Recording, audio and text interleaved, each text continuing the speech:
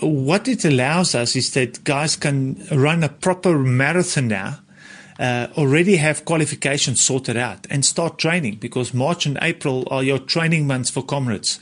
And we don't want our guys to race really in March and in April.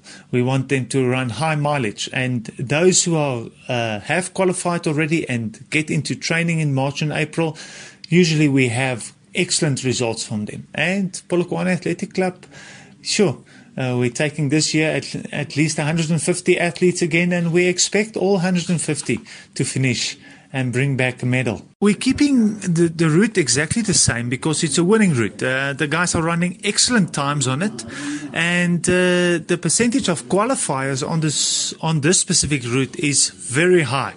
So that excites us, that when guys come and run this marathon, they stand definitely a chance of 97% of finishing and qualifying for the Comrades Marathon. Okay, the half marathon is we're going to run up Webster Street from the old Pieter Potgieter Stadium towards State Street. From State Street we run up right down into the vet, Marshall Street, McDonald Street, turn right into Becker Street, go straight into Sarala View in Mamba Street, and there we turn around and all the way back. So that means your last 6 kilometers you're running downhill, time to catch up speed and run an excellent time.